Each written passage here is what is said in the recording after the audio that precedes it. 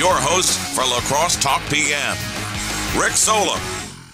All right, welcome to a Thursday of Lacrosse Talk PM. I am Rick Solem. In the studio with me this hour, Shaundel Spivey. He is the executive director and the co-founder of B.L.A.C.K Inc. It's abbreviated. It's an acronym, Black Leaders Acquiring Collective Knowledge. It's lacrosse base. You started this out of lacrosse, right? Yes, exactly. It started in lacrosse in 2016, and we received our nonprofit status in 2017. Yeah. Did you start it before that? And I was reading a little bit about it, and you started it and maybe like ran out of gas, like you ran out of energy to keep it going or something? Well, actually what happened, it's a really interesting story. What it was is that we were working, so myself, we were trying to figure out ways to keep Black professionals in this area and also build community. Pull this closer.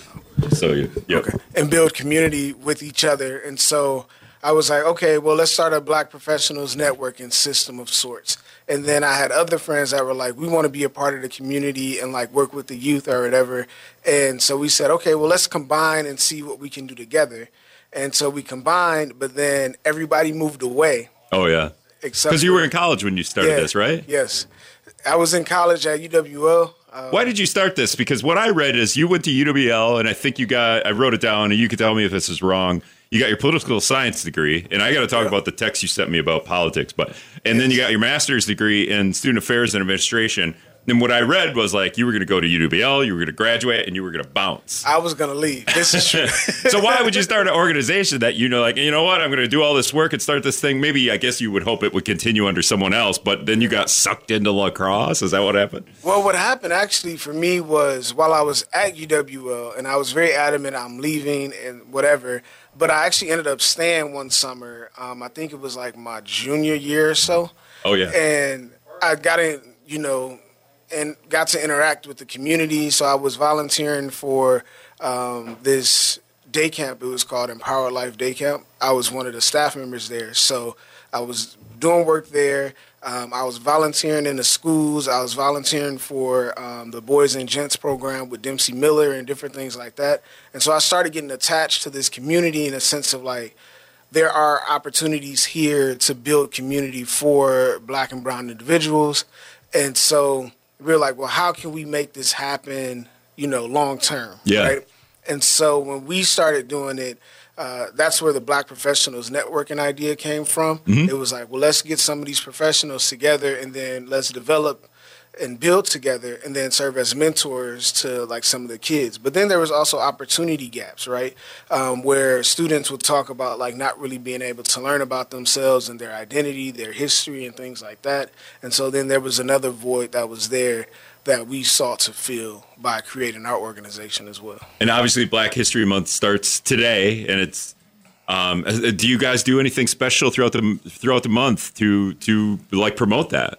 Yeah, we typically don't. One of the big things that we do, I shouldn't say that, we do, right? Like it's a Black History Month, but we also preach the Black 365 model, right? Like I'm Black 365 days. I can't take that away. Yes, we're glad we have a month to celebrate. Yeah. But we should be doing celebrations throughout the year to truly understand Black history, Black identity, Black culture. With that being said, this month, we actually have a couple events that are happening. One is we're doing a promotion where we promote everybody in the community to support Black-owned businesses in the area. You can find those either on our website, which is blacklax.org. You could also just kind of do quick Google searches for certain area businesses as well that are Black-owned, reach out, connect, support local businesses. Then the other piece is we actually have our Black Professionals Network event happening Friday, tomorrow, at 6 o'clock at the Damn Tasty, which is a Black-owned restaurant. So feel free to go there as well.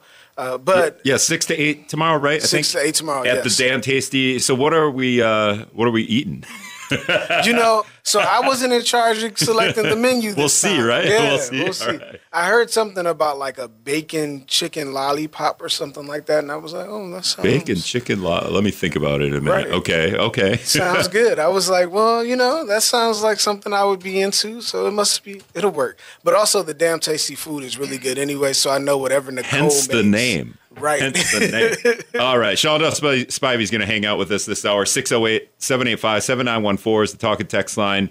I will just set this up. You texted me because you were on the La Crosse school board some years ago, I think, right? What kind of while? A couple years ago. And well, like, what is a couple of years ago? Because I guess I was reading it. When I was reading an article about you, that was an old-ish article. It was talking about you creating this group. But, I guess it wasn't that old. It was like 3-4 years ago, right? You were on the school board. So my last term was 24? So I want to say it was April of 23 or 22. Sure. It was a couple of years ago. But anyway, so we were texting each other before leading up to today.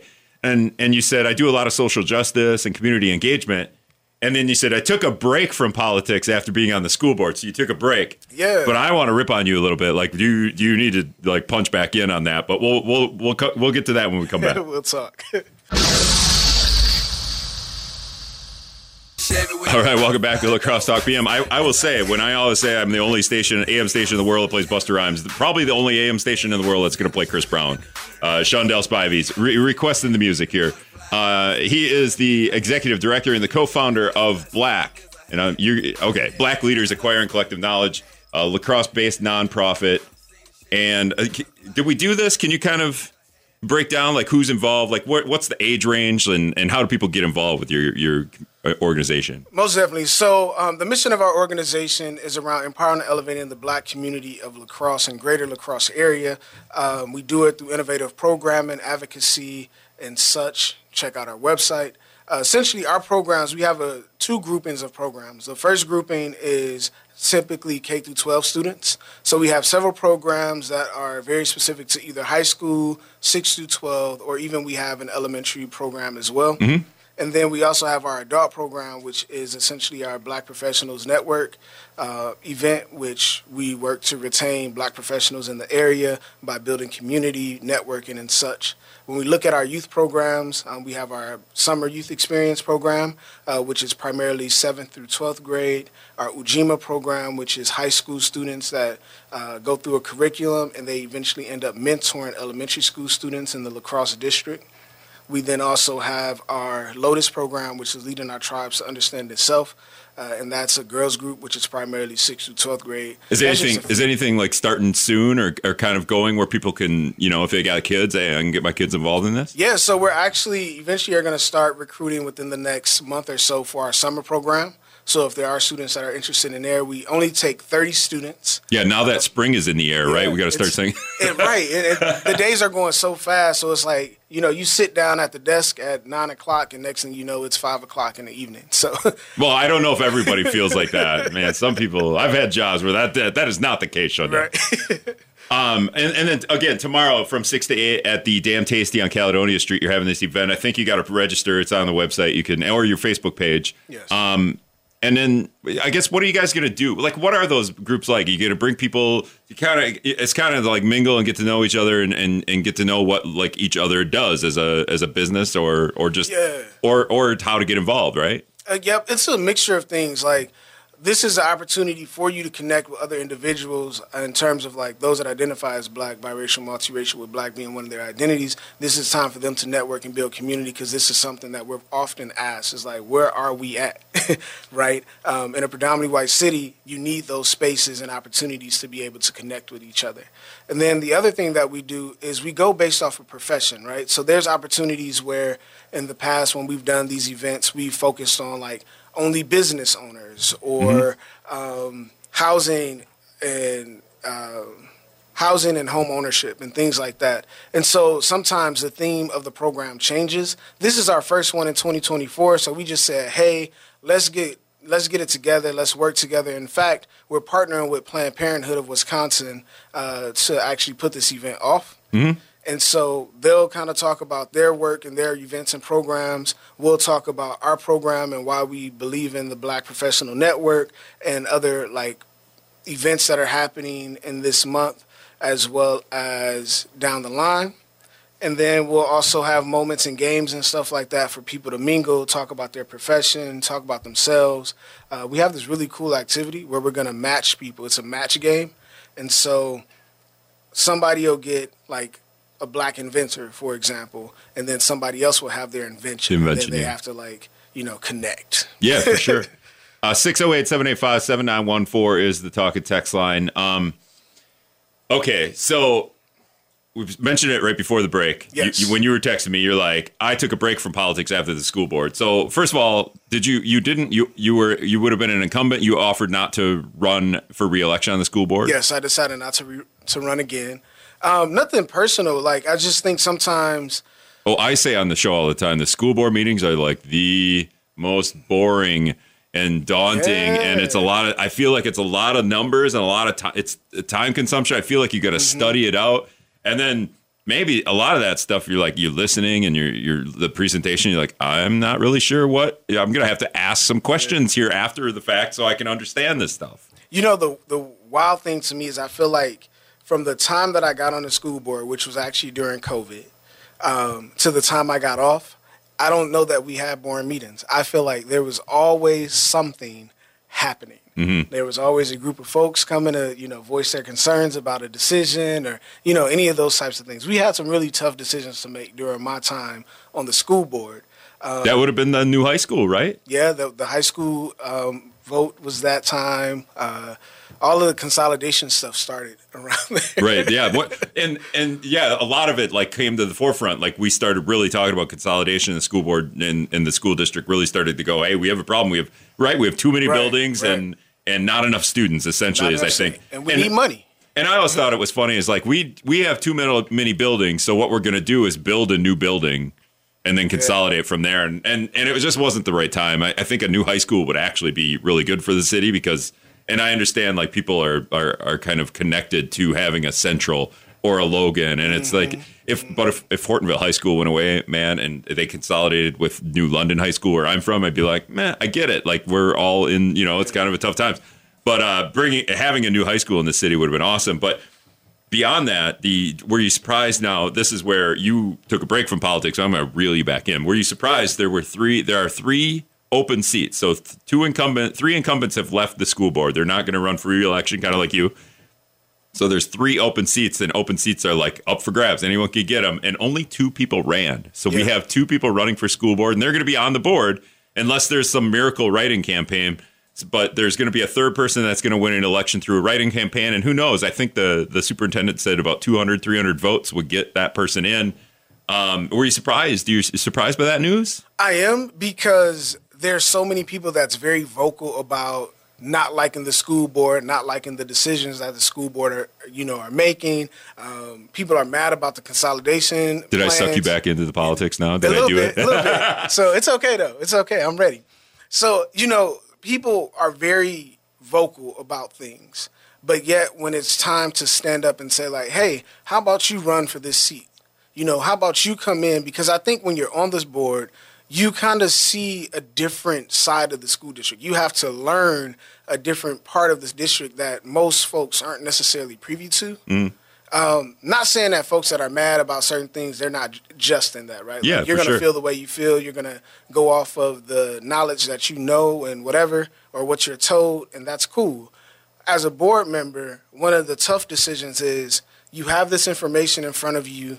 You have the recommendations in front of you. You want to make sure that you're standing up for what's right, what's equitable, what's just. You want to represent your constituents.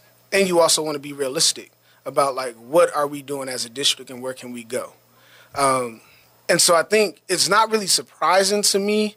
No, I take that back. It is surprising to me because I feel like when I was on the board, there were so many people showing up to talk about how, not on the board. I get to say a lot of stuff that I wanted to say.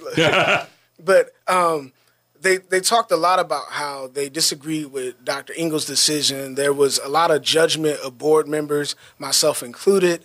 And yet, when it comes time to say, hey, it's your turn to step up. You talked a lot. Yeah. Now step up. And so I think that there's that piece. I think the other piece is that not a lot of people actually have a lot of knowledge around school boards. They just kind of think of it as, think about it. School boards are actually one of the most underpaid political offices that we have. City council, county board, they make way more than school board members. You're right. And so I think there's just this piece of understanding what it really means to be on a school board.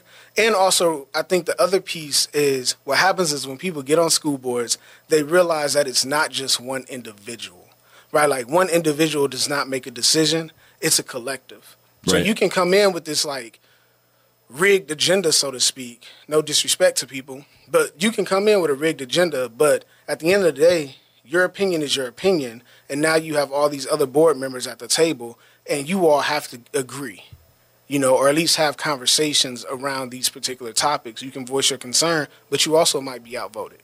608-785-7914. Yeah, so we have three open seats, 2 people are running. Someone's going to write a write-in campaign. Well, how about this, though? Now, write-in campaign, you've got this organization. Anyone within your organization here, and you'd be like, there's an open seat. It's a write-in campaign. We could gather. We could get some. Have you asked? Have you proposed it to anyone? Does anyone in Black want to run for school board? Well, I would say, tomorrow night you got an event. Yeah. Maybe put it out there. Hey, everybody! By the way, it's a write-in campaign. We've got a collective here.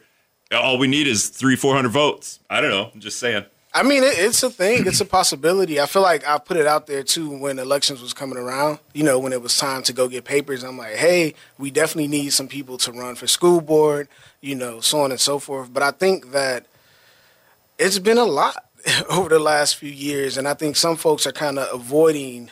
That's why we only have 2 people running. It's not just. It's not. But I feel like. Do you feel like you need somebody Black on the school board, some representation? Definitely, there? I feel like or more than one person. You always need representation on any of these boards and councils and committees and so on and so forth. And not necessarily just one person. You need multiple people, right? Multiple diverse perspectives.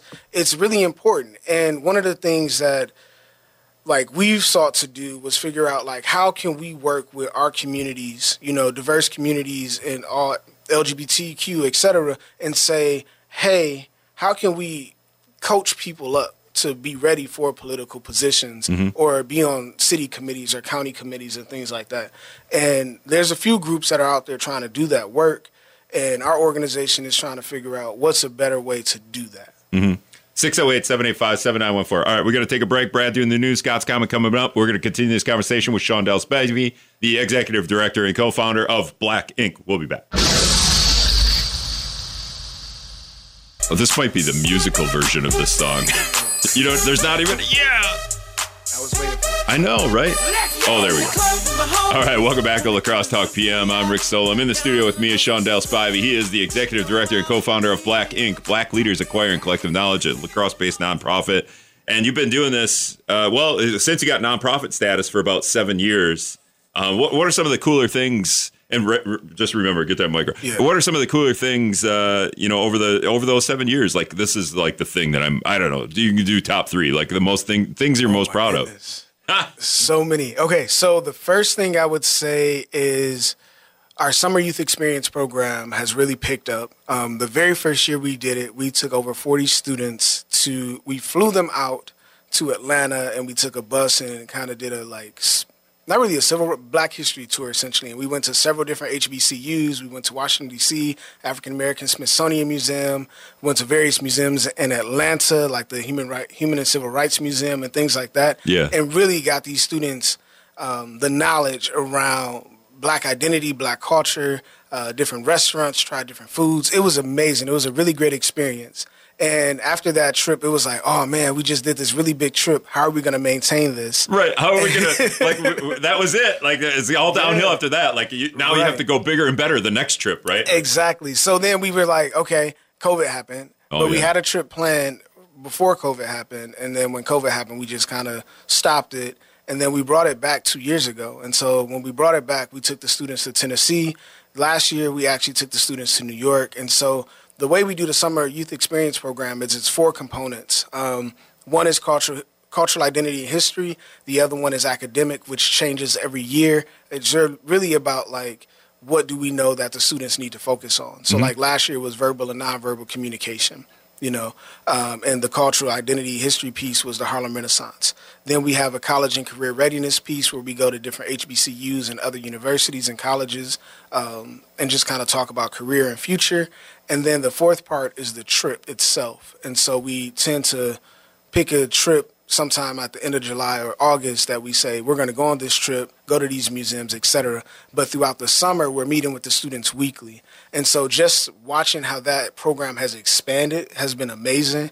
So that's one. So you've taken a trip just about every year since, like you did. Yeah. Like I understand COVID happened, but that's crazy. Like how does it work? Do you get funding, or does each kid kind of pay for that? Or so the last couple of years has been grant funding through the city ARPA money. Okay. And I mean, really, it was a great timing. So the last 2 years that we've done the trip has been based off the city ARPA funds. This current year is based off of another grant. And we're also going to be doing some fundraising. I was going to say you're gonna have to sell some pizzas and some cookies, right? Like something like that, right? Yeah, definitely. Okay, so that was one. That was just one. Top of the mountain. That's like one. Well, yes. Well, in terms of that, where if you could just pick anywhere, there's no barriers here. Okay. You could go to the moon if you wanted to, but where would you, if you could take 40 kids somewhere, where would you really love to take them? I actually want to take kids to Africa, to be honest with you. And actually the students created this summer program experience because they would talk to me about wanting to do things like this. And so I asked them, like, where would you want to go? And they actually told me they would want to go to Africa and different things like that. And I was like, Africa's cool. Big, man. Like, you got to slim it down. You got anywhere it'll in particular? It'll be West Africa probably, or South Africa, somewhere where they can kind of learn about, like, the culture in Africa, but then also the connection around like slave trades and, things like that. Because I actually had the opportunity to go to Ghana when I was at UWL. Our Black Student Unity, we went to Ghana and really got to experience the culture, learn the history, learn about, what happened before slavery, what happened during slavery, how things went about, how we got here, all of that stuff. It was really great. It was a great experience. Yeah, one of the things you don't forget. All right, number 2 on the list. Number two. I think I'm going. We did this backwards. You should have started at 3, but that's fine. Next time we'll do it better. So number 2 on the list, I think, will be the sustaining of this organization. And what I mean by that is sometimes when you start nonprofits, it's very easy to see your demise, so to speak. And this organization has really been sustaining. For example, when we first started, we were all volunteering. So everybody, every board member, we were all volunteering while working a full-time job. Right, so everything we did was extra. A few years ago is actually when I got hired on as the executive director, and we started getting more staff and things like that. So we had kind of like a slow but steady race, right? And then my final one, and this might be even bigger to me, is that we purchased our first building in October. And so we purchased this building. The building has 3 components. The first component, there's a 2-bedroom apartment upstairs so now we're landlords. Then we have our office space down below. And then we also purchased the business Mama K's Pizza. Okay. Man, you should have just held out. I think the school districts be giving them buildings away pretty soon. Right. Well, that's cool. And then you guys, so you have a home base and also a pizza joint. That sounds dangerous. If that was me, it would be dangerous. I'm not going to lie. I probably ate more pizzas than I should have. Nobody eats too much. I mean, I guess so. That's probably it. Shaundel Spivey is the executive director and co-founder of B.L.A.C.K. 608-785-7914 is the talk and text line. They're having an event tomorrow at The Damn Tasty on Caledonia Street, so on the north side, 6 to 8 p.m. Who can anyone go to this thing? I mean, I see it's kind of like Black people and people of color, and that's kind of our target audience. If I showed up, would you all be like, the music would stop? And this big the white music probably won't stop. We'll probably just be like, hey, how you doing? And tell you what the event is for. Yeah. And if you choose to stay, cool. If not, Yeah. But we typically try to mix things up. We have events that are specifically for Black, biracial, multiracial folks, with Black being their identity. And then we also have events that we expect more community members to come out, and we try to do a diverse thing. Right, for sure. Yeah. I've had Hope Restores on in the past, and they had an event in Riverside Park once, and it was kind of the same deal. But everyone's invited to these things. Yeah. So that was a part of. We were a part of that. You were part of that too. I can't remember what it was. Juneteenth, one of the biggest events happening in La Crosse, Okay, so I know there's Hope Restores and there's B.L.A.C.K. How many groups like that are there? And do you need more of those, or do we have a pretty good? We could always use more, right? There's a lot of work to go around. There's a lot of things that need to be addressed in this community from an equitable standpoint, right? So Black people have not been a part of some of these conversations, right? Being at the forefront, you look at the political office, who's been in those positions, who hasn't been in those positions. So there's conversations needed to happen, right? There's work that needs to be done, both with our young folks, with our community, getting white folks to understand, equity and diversity and how to be better neighbors. Not that everybody's in that boat, but there are some folks that just need a little lesson or two, right? Mm-hmm. And so I think there's that piece.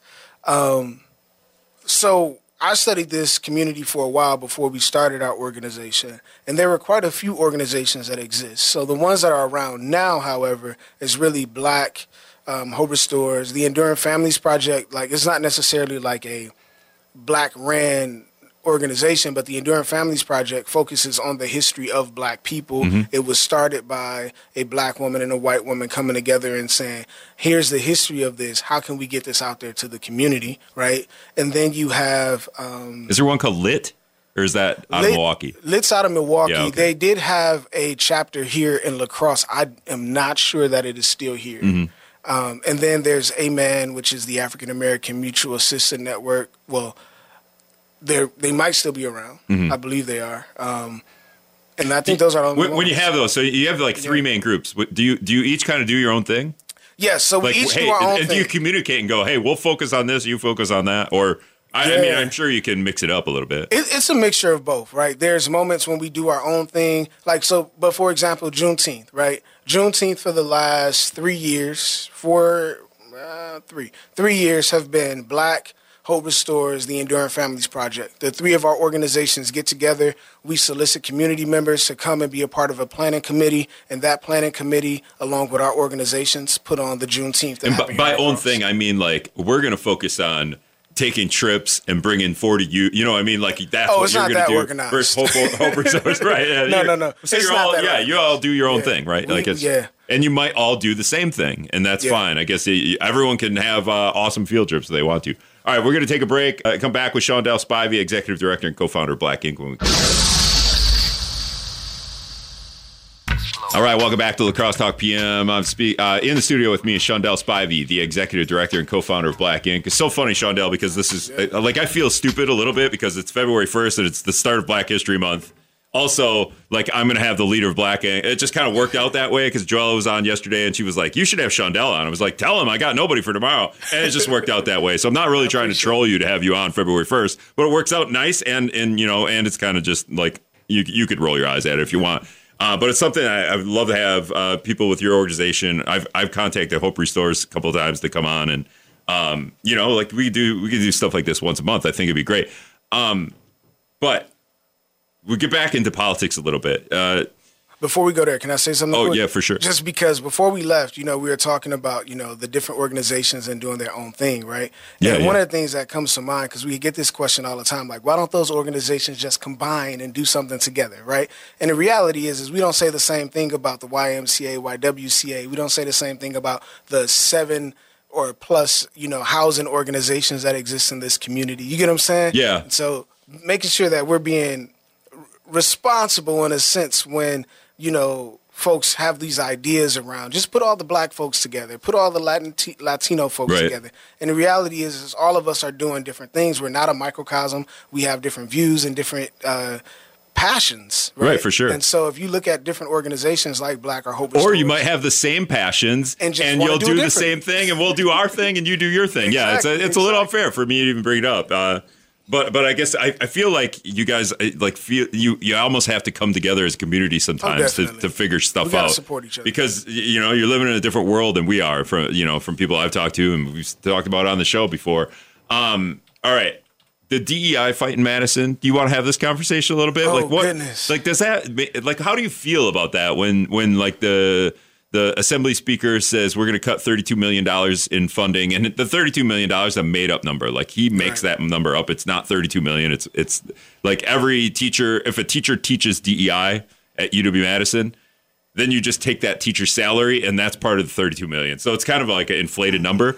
But they did. They made a deal, and they cut diversity, equity, and inclusion out of, the UW system. Does that, how do you feel about that? Well, as a former UW alum as well as a former UW employee, I'm actually disheartened by it. I think it was ridiculous, but it also goes to show you that in this day and age right now, there's this kind of erasure of history happening, right, where these folks are saying, if you talk about DEI or CRT, which they're using it wrong anyway, but, DEI initiatives or talking about diversity and equity and race and all these different things, it makes white people feel bad. So stop doing that. You get what I'm saying? And I think that there's a problem with that because the reality is history, right? Our history exists, our history happened, and we have to be willing to say it how it happened and tell the truth about it and have conversations and then have the conversation of how do we move past men together, heal together, grow together, work together, right? That's the only way that we can do that. But instead, when you have people that say, DEI initiatives are baseless, right? And then those are the folks that are leading our state. That's problematic because what you're saying is that you don't value the fact that black people fought for years to be able to learn how to read, write, and go to school and go to colleges. You ignore the fact that historically speaking, even UW schools had a problem where they were pretty much majority white and still are majority white. And that people of color struggled to get into those institutions, not because they didn't have the grades or because they weren't academically prepared or any of those things. It was just how it was. And so when those initiatives come about and say, hey, not only do we want to figure out how we can get more diverse people into these institutions, but then also how do we support you while you're there? And that's where some of those DEI offices, like the Office of Multicultural Student Services at UWL, exists because it says, hey, you're here now. We recognize that it's a predominantly white setting. You might be uncomfortable in certain spaces, and not uncomfortable in the sense that, like, I'm uncomfortable to be me, but uncomfortable because oftentimes what happens and what my experience was as a black man going to a predominantly white institution, coming from Milwaukee, Wisconsin, was there was this adjustment phase of, like, people wanted you to talk a certain way. People wanted you to act a certain way. When I would talk how I talk, people would, deem me as like uneducated, inadequate, etc. I now have a bachelor's degree. I'm pursuing a doctorate. I have a master's degree, right? Like, I'm literally more educated. Exactly. And so it's just like, I think that we do a disservice when we don't acknowledge why these things exist. Right. And then the whole DEI situation is just we're gonna throw it out there. Nobody's really gonna know what it means. We're going to say it's useless, worthless, whatever, if people don't understand it, and we're going to save $32 million, right. And it's not going to hurt anyone. But it's not hurting anyone the other way either, and it's not $32 million. So I just, I would be infuriated. And also, every corporation uses, it like, incorporates DEI. This isn't something that's odd. Mm-hmm. And me and William Garcia, the Democratic Party chair, we did a whole podcast on, like, the reasoning behind DEI, and it was, like, enlightening to listen to him kind of explain it. Yeah. Because I think we ignore, again, it's an erasure of history.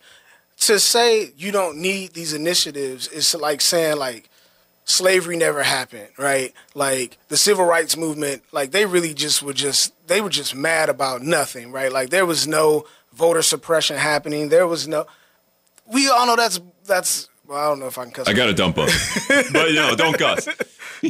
But, that's just a load of crap. So I think too, when you break down those three words, and we talked about it on the show, the La Crosse County is doing a DEI. They brought in a consultant to kind of go, and she's probably wrapping up.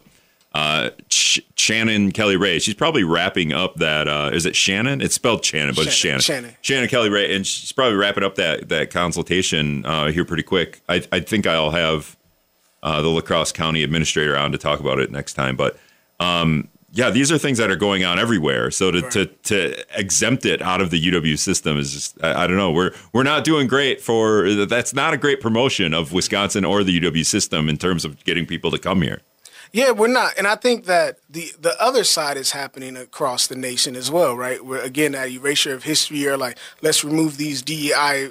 It's an agenda for certain folks who says, we don't value this. We don't think it's important. And so now we're going across. I mean, you look at Florida, you look at Texas, and these different places that are saying, we don't want this taught in our history books because it makes white students feel bad. Mm-hmm. We don't want certain books with certain authors, etc. You know what I mean? Like, it's just, I don't know. It's kind of nonsense. Yeah, the book banning stuff is it gets a little weird. It gets a little out of hand. Also, like, why wouldn't we want to teach? I get there's a certain age where you could start incorporating some of the things that are going to make kids feel bad when you start teaching that stuff. There's a certain age where you could start instituting that. But it has to be instituted at some point. Like, I got Black Tulsa. Do you know anything about Black Tulsa? Yes. So I'd never learned anything about that in school. But I watched the Watchmen show on HBO. I don't know if you've ever watched that. So I watched that show, and I'm like, my girlfriend's a pretty good history buff, and I was like, what are like? And obviously, it's like a fake show, right? It's fiction, and I'm like, what's going on here? Like, is this? And she explains Black Tulsa to me. It's kind of like, obviously the show is fiction, but it's based on a little bit something real. And I was like, oh my God. So then I start reading about that. But that's like one of the things like never learned about. It seems kind of important. And that wasn't that long ago. But Right. that is, again, something where people are like, well, let's not talk about that. Let's talk about something else, right? Because we don't want people to feel bad that one of the most successful black cities and black bankers, black businesses, it was a really thriving black community that did not, well, I ain't gonna say all that, but it was a really thriving black community. And what happened is folks came in and said, you know what, y'all are doing too well. Let's raid you, let's kill you, let's bomb you, let's erase this city. You get what I'm saying? And that's very problematic. But that's, again, we don't want to talk about that because... Yeah, never learned it. And I minored in history, but I mean, I just didn't take those classes. There wasn't a class like that. I didn't learn about it until college, to be honest with you. And that's only because I took like African-American study courses and things like that. All right, so wrapping up here with Shaundel Spivey, the co-founder of B.L.A.C. in La Crosse here, nonprofit. Okay, so talking about, speaking of like Black Tulsa businesses there's how many businesses do you think? Like, you have a whole list of businesses on here. And we actually have to update our website because there's a few that are not on there, and there's a few that are on there that are no longer open. So we're working through that process. Yeah, like every business, there's some transitions. But obviously, you're having your event tomorrow at the Damn Tasty. Do you have any other, like, this is, I like really going here, whether it's food or anything else?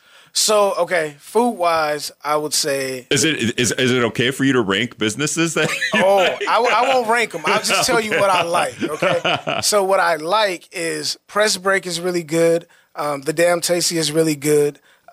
This is not a black-owned business, but Sagra is like one of my favorites. Yeah. And so is Love Child, but we're going to leave. And the pizza place you own, too. Yes. Mama K's Frozen Pizza. It is in every store and bar, pretty much. If you go to Woodman's Festival, Hy-Vee, there's a lot of local bars, as well as bars in Iowa and Minnesota and stuff like that, where you can get Mama K's. My hairstylist, I have several of those. So yeah, on your website, you've got apparel and fashion, barbers and salons, food, nonprofit. You just got to update this. Yeah, we got to update We'll it. see. But for the most part, a lot of them are still existing. Like Melanin Beauty Bar, the owner of that was on the cover of the women's magazine. How are black businesses doing in La Crosse? So if we were to be really honest, I would say they do well, right? They're doing well. However, I think that there is something to be said about access to money and funding and grants, right? Not a lot of folks that I've talked to that own businesses in this area get the same access to grant money and funding that some of our other larger businesses may get. And so I think that's one of the conversations that we're having right now. Sure. All right, that's Shaundel Spivey, the executive director and co-founder of B.L.A.C. Inc. You can check it out at blacklax.org. Thanks, Shaundel. Thank you. All right, tomorrow, UW La Crosse political science professor, Dr. Anthony Chagosky. Thanks, everybody, for listening.